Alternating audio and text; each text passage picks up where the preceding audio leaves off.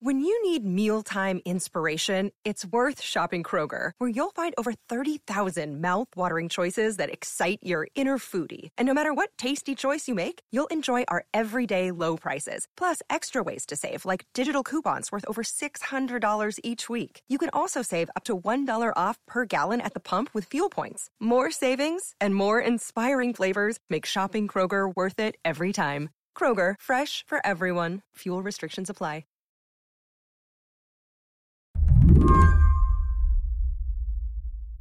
Consider Tucker Carlson's final broadcast. Good evening and welcome to Tucker Carlson Tonight. For centuries, one of my colleagues here at Slate watched the whole thing and summed it up like this. Tucker Carlson's show died as it lived. So once again, they're using fake allegations of racism as a pretext for a political plan. And in this case, what my colleague meant here was that Tucker Carlson's last broadcast was both mundane and alarming, all at once. Carlson shamed Democrats for calling out racism. He compared transgender people to members of a cult. And he said Joe Biden wanted to import voters from cities to the suburbs. So you can't be safe in a leafy suburb anymore. It has to be urbanized. And even though Carlson was about to be yanked off the air, there was no sign that anything was amiss. That's it for us for the week. He ended his show by eating pizza with a guest and promoting a special he was hosting about elites forcing Americans to eat insects. And we'll be back on Monday. In the meantime, have the best weekend with the ones that you love, and we'll see you then. Nicole Hemmer can't help but agree. This final episode was somehow both totally normal and completely bonkers. She's a historian and podcaster, specializes in right-wing media. She used to record Tucker's show every night, just in case. Yeah, just kind of DVR it just to see what's going on. Nicole looks back at this broadcast and sees a show that isn't just typical for Tucker. It's representative of a whole genre. Stoking anxiety about us versus them. It's a classic. Look, those are the kinds of storylines, actually, interestingly, that you'll hear on other conservative outlets, too, right? That there's a plot against the suburbs, which is actually a plot against white people, that all of these environmental regulations are actually a plot by George Soros in order to take away your cars and to unman you, all these different sorts of things. So it is very typical Tucker. It's interesting you're saying that the kinds of stuff Tucker Carlson talked about was typical because he really got the ratings. Like, what was his special sauce? So I think that the special sauce for Tucker Carlson was that he had this enormous platform. He was in a kind of mainstream conservative space. He was on Fox News. It drew viewers to him left and right, so much so that he was the most watched cable news show in history in 2020. You're saying what made Tucker Carlson special wasn't Tucker Carlson at all. Yeah, I mean, Tucker Carlson had flamed out on MSNBC and CNN in the past. He wasn't necessarily someone who was the most charismatic figure, but he had kind of figured out the message that his audience wanted to hear and the message that Fox News needed. Today on the show, Tucker Carlson was the messenger Fox News needed until it didn't. So why did cable news' most inflammatory and influential host get the sack? I'm Mary Harris. You're listening to What Next? Stick around. This episode is brought to you by Discover. When it comes to your finances, Discover wants you to know they are the credit card that is always there for you. With 24/7 U.S.-based live customer service, everyone has the option to talk to a real person anytime, day or night. Yep, that means no more waiting for, quote, normal business hours just to get a hold of someone. We are talking real service from real people whenever you need it. Get the customer service you deserve with Discover. Limitations apply. See terms at discover.com/creditcard. This podcast is sponsored by Ramp. Are you the decision maker in your company? Consider this. For the first time in decades, there's a better option for a corporate card and spend management platform. Meet Ramp, the only corporate card and spend management system designed to help you spend less money so you can make more. Most corporate credit cards offer points as incentives, but those points amount to less than their worth in real cash value. Ramp's business cards offer you cash back, real money in your pocket. Plus, you control who spends what with each vendor. And Ramp's software collects and verifies receipts automatically, which means you'll stop wasteful spending and close your books in hours instead of days. Businesses that use Ramp add up to 5% to their bottom line the first year. If you're a decision maker, adding Ramp could be one of the best decisions you've ever made. And now get $250 when you join Ramp for free. Just go to ramp.com/easy. Ramp.com/easy. RAMP.com/easy. Cards issued by Sutton Bank and Celtic Bank, members of FDIC. Terms and conditions apply. I want to go back in time a little bit because Tucker Carlson has been in the cable news business for more than 20 years. He's been at a bunch of different networks before he landed at Fox. Can you chart Tucker Carlson's arc a little bit? Like, what's his origin story? Well, he really is kind of a political journalist who failed upwards in some ways. You know, he was in the 1990s. He was a writer for conservative magazines.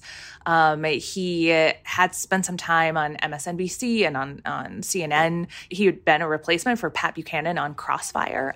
It's I would nice like to hear it. And I'll tell you, when politicians come on, it's nice to get them to try and answer the question. And in order to do that, we try and ask them pointed questions. I want to contrast our questions with some questions you asked John Kerry. If you want to compare your show to a comedy show, you're more than welcome to.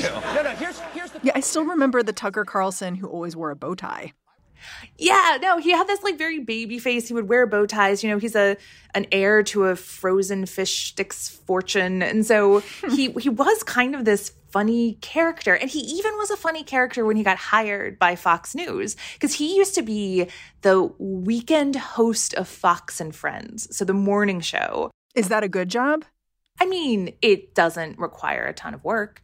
It's only on the weekends. It's like the goofiest show on Fox. Oh, that makes me sad. I forgot how much ritual humiliation there is on this show, and it's all good for your soul. This whole show is good for your soul. I've worked in TV for 20 years, worked at a lot of places with a lot of nice people. This is the nicest place I've ever worked. In fact, so it was kind of a goof in a kind of way. Yeah, I mean, I still remember when Tucker Carlson was on Dancing with the Stars. Right.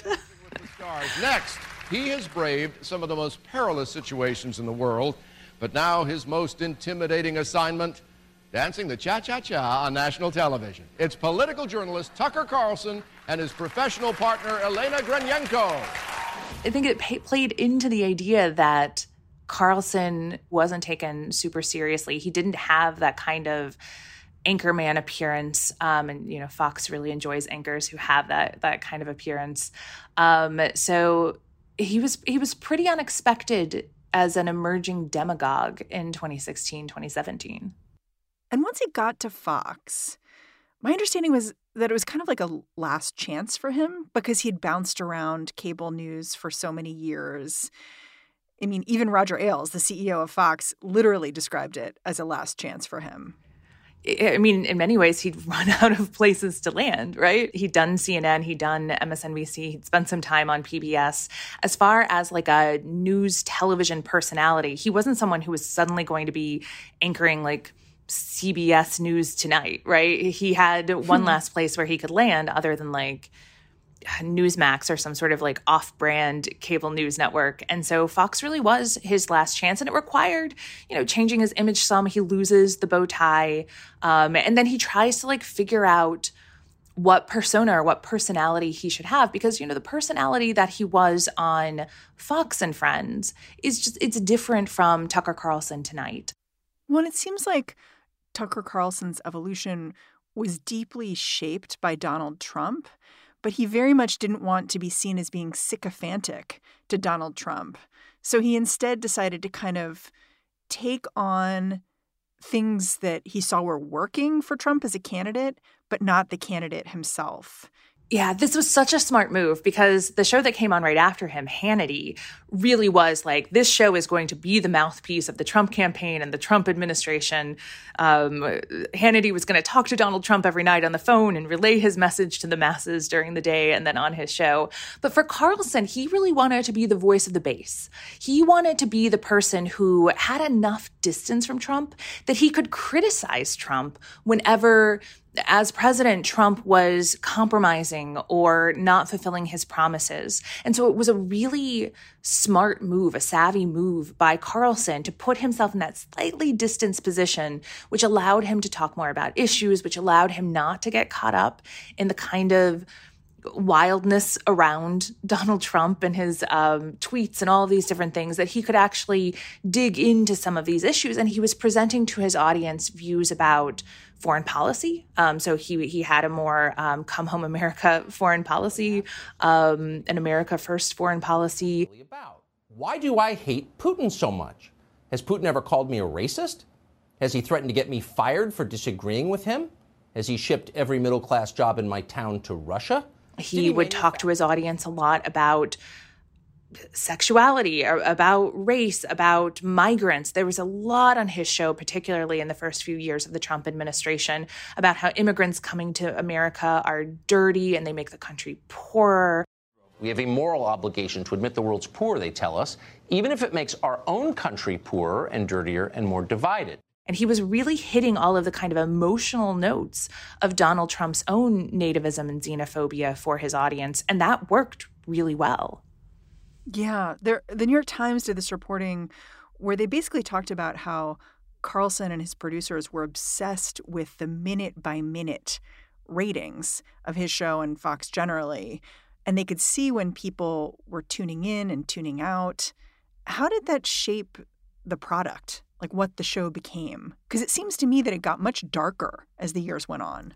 It absolutely did, because it zeroed in on the issues that got people the most emotional, right? What was it that made people angry? What was it that made people scared? What got them to tune in night after night?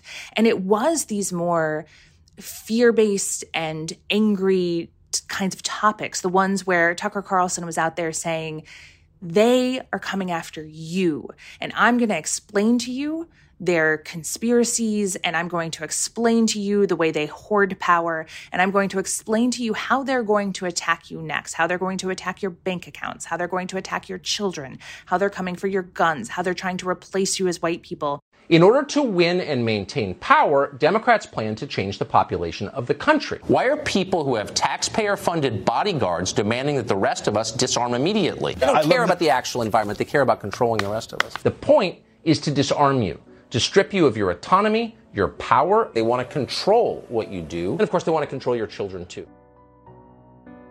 Often when we talk about conservative media, we talk about something like Fox News or Tucker Carlson as if they're brainwashing these masses, when in fact they're very sensitive to give the audience what they want. And the audience wanted this darker and more nationalistic and more racist content. After the break, how Tucker went as far as he did for as long as he did, and what may have finally got him yanked off the air.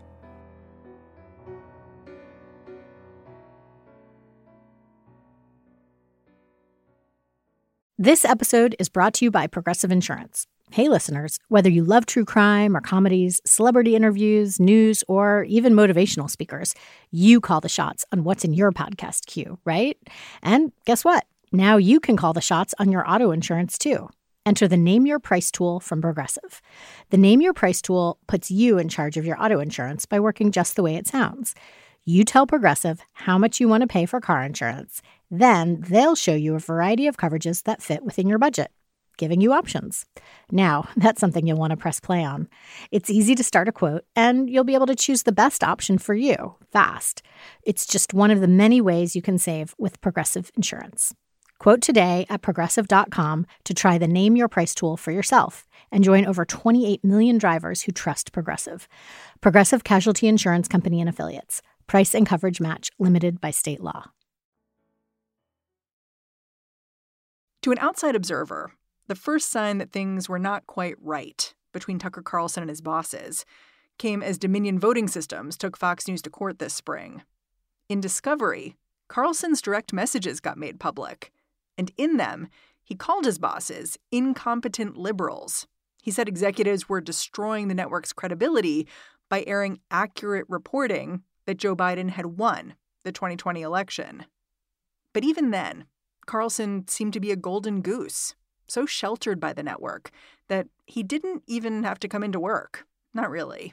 Fox built him his own studio in rural Maine so he could stay in his vacation home. Carlson cultivated a close relationship with Rupert Murdoch and his son Lachlan, too. But in the end, Nicole Hemmer says, all that didn't seem to matter.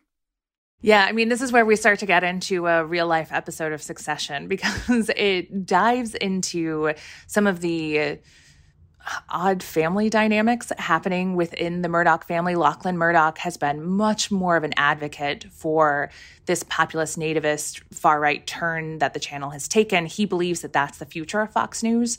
His brother, James Murdoch, seems offended by Fox News's content and was pretty outspoken against it and against Donald Trump in 2017. And then you have Rupert Murdoch, who kind of shifts sides from time to time. Sometimes he's on Team James, sometimes he's on Team Lachlan, sometimes he's kind of hands off. But it's interesting because Lachlan was, he and Tucker Carlson were bros. When you say they were bros, like, what do you mean? Like, did they literally hang? I think that they just hung out. Like, I think they're members of the same elite class, and that relationship was really important for Carlson to cultivate precisely because there was a kind of instability within the Murdoch empire that Lachlan was vying for his future and Carlson was vying for his. Did you have any sense that this firing was coming? I mean, we had seen all of these damning texts from Tucker Carlson come out with the Dominion lawsuit. But were you ever thinking like, this just can't stand? I had zero sense that this was coming, in large part because Carlson is so important to the identity of Fox News and to its reputation among the MAGA base, among Trump supporters. And that was a relationship that had been under a lot of strain for Fox News, right? Fox loses a lot of credibility with the MAGA crowd after calling the 2020 election. And Carlson was really important to bringing that crowd back. He brings it back not only by airing some of these conspiracy theories about the 2020 election, but particularly by defending the January 6th insurrection, by putting out the line that the people who were arrested were actually political prisoners. Those kinds of storylines on Carlson's show were really important for winning back this MAGA base. And at a moment when Ron DeSantis is looking weak, it's looking more and more like Donald Trump is going to be the nominee in 2024. Carlson seemed pretty important for keeping the audience connected to Fox News. Yeah, it's interesting because in the wake of this news, Brian Stelter, the media critic, he tweeted out something that I thought was interesting. He said, at some point, Tucker Carlson became bigger than Fox News. And I wonder if in some ways that was the beginning of the end. Like when you're bigger than your employer, you become more dangerous to your employer. I think that's exactly right. And actually, it's another reason why I'm so surprised that they let him go. Because Tucker Carlson inside the house can make noises about, Fox News is corporate media, or he can attack corporate news and things like that. But he's on the platform. And so it lacks the kind of weight that it might have if he, say, goes to Newsmax or goes to Rumble or has some sort of independent outlet after this and now is attacking Fox from outside. Like that seems like all the more reason to keep him inside. It makes him a danger. It makes him difficult to control. And Fox News is particularly sensitive to the many lawsuits that their talent could invite because they've paid out so much based on that. But it seems like one of those keep your enemies closer situations. Instead, they've made Carlson, I think, potentially quite angry, and we'll see how he responds in the days and weeks ahead. So on Monday morning, when Fox made this awkward statement that Tucker Carlson wouldn't be returning to the airwaves, the impact was pretty immediate. Like Fox News lost $600 million in market value. How does this show's cancellation change the business calculus for Fox? So on the one hand, when they put a new person in at the 8 o'clock hour, that person will probably attract advertisers, which is something that Carlson, as you've mentioned, had lost because of the type of content that he put out and how controversial he was. So this is a chance to maybe replenish some revenue. Yeah, I mean, I don't think they're going to make, hundreds of millions of dollars instantly with new talent there, but it is a chance to try to bring back some advertisers and bring back some money. But $600 million is a lot. It's a lot. The week after you lost $787 million. So Fox, it will be interesting to see how Fox adapts to its new reality, that its shareholders are not happy that it is spending hundreds of millions of dollars to settle sexual harassment suits, to settle defamation claims. And there's going to be a kind of reckoning. And perhaps Tucker Carlson's firing is part of that reckoning. We don't quite know yet. Yeah. I mean, there's been so much speculation about why Fox News parted ways with Tucker Carlson so quickly. I mean, there are basically two theories. Like, one is that Tucker made Fox look bad. All these texts came out as part of the Dominion voting systems lawsuit, and it just didn't look good. He seemed to be kind of saying one thing on screen and another thing off screen. But then there's the theory that, Carlson and Fox were facing litigation from a former producer named Abby Grossberg, who'd alleged that, the environment at Tucker Carlson's show was incredibly sexist, which wasn't really a surprise. It isn't a surprise, the revelations of Grossberg's lawsuit. Carlson behaved in sexist and discriminatory ways when he was off camera, but he also behaved the same way on camera. So it's not a surprise that bled over into the workplace. And we've seen texts from him that are pretty vulgar and pretty crass about women and their appearance.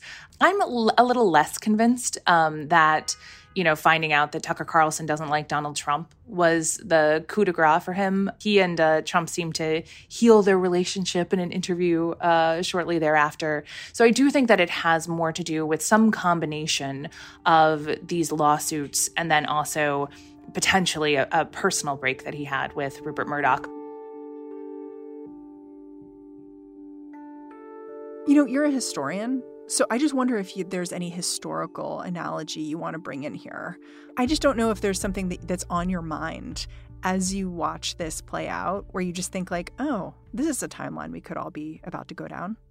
I just think a lot these days about Pat Buchanan, somebody who really built his national reputation in the media as first a columnist, and then he was on Crossfire on CNN. He was on the McLaughlin Group on PBS in the 1980s.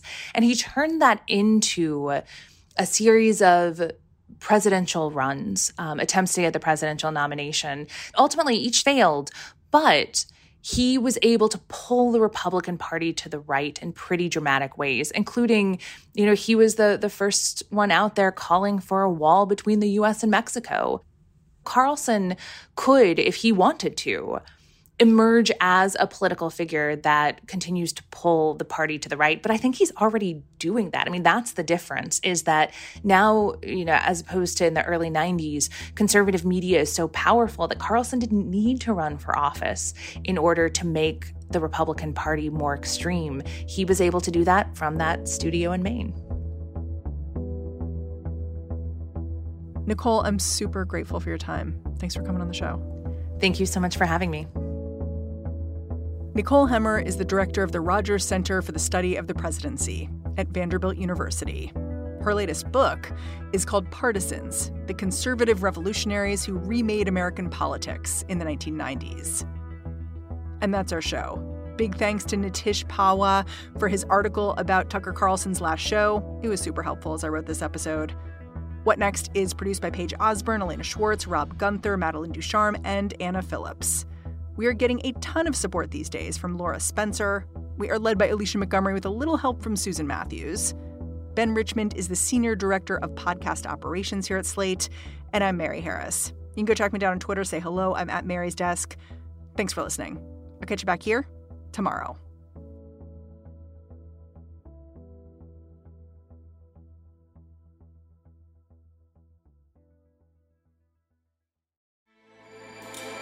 With everything you have on your plate, earning your degree online seems impossible. But at Grand Canyon University, we specialize in helping you fit a master's degree in education into your busy day.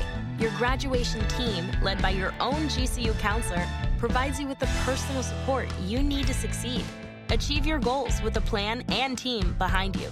Find your purpose at Grand Canyon University. Visit gcu.edu.